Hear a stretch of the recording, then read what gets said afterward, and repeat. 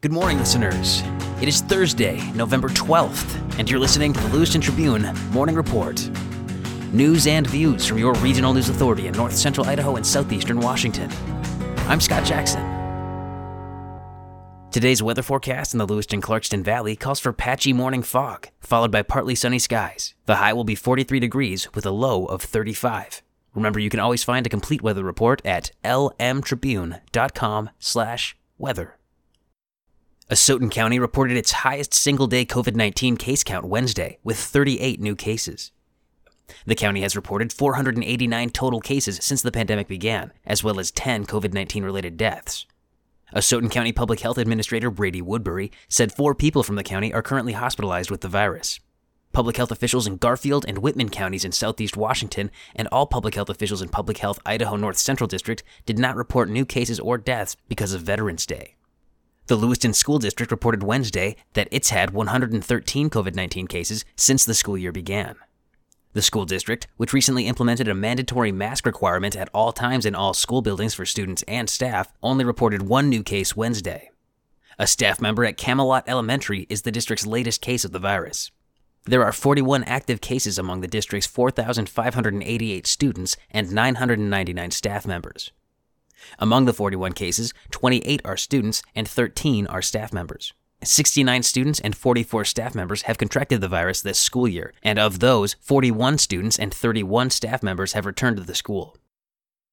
Washington State University announced it will implement a comprehensive COVID-19 testing program for its upcoming spring semester to help mitigate the spread of the virus.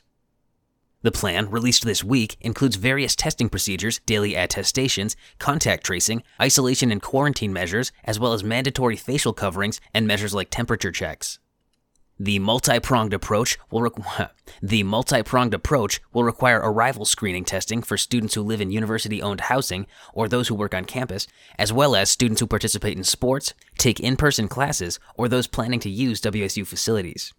In order to enter a university building on the Pullman campus for the first time, students will have to show proof of a negative test. Up to 3,000 students are expected to move into on-campus housing in Pullman, which may require testing 800 students a day during the move-in period.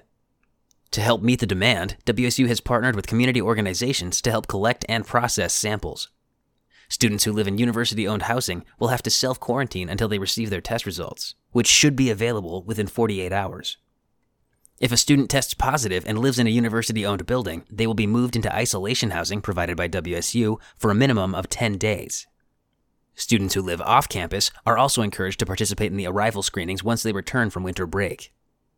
Along with free arrival testing, WSU will provide voluntary screening tests at no cost to students and staff throughout the semester. Dozens gathered on the lawn outside the University of Idaho's administration building on Wednesday for a Veterans Day wreath-laying ceremony honoring those who served in the U.S. Armed Forces. Despite biting cold and snow crunching underfoot, many stood in silence to hear from UI leaders and former service members as 315 small American flags representing alumni who died in the line of duty stirred quietly in the breeze behind them.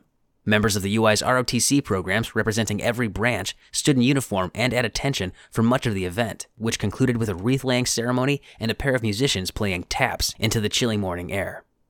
In his opening remarks, UI President Scott Green said around 340 current students have served in the military, and veterans traditionally comprise around 2 to 3% of the student body.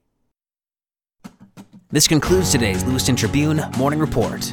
For more on these and other regional stories, pick up a print edition of the Tribune or visit lmtribune.com. I'm Scott Jackson, and thanks for listening.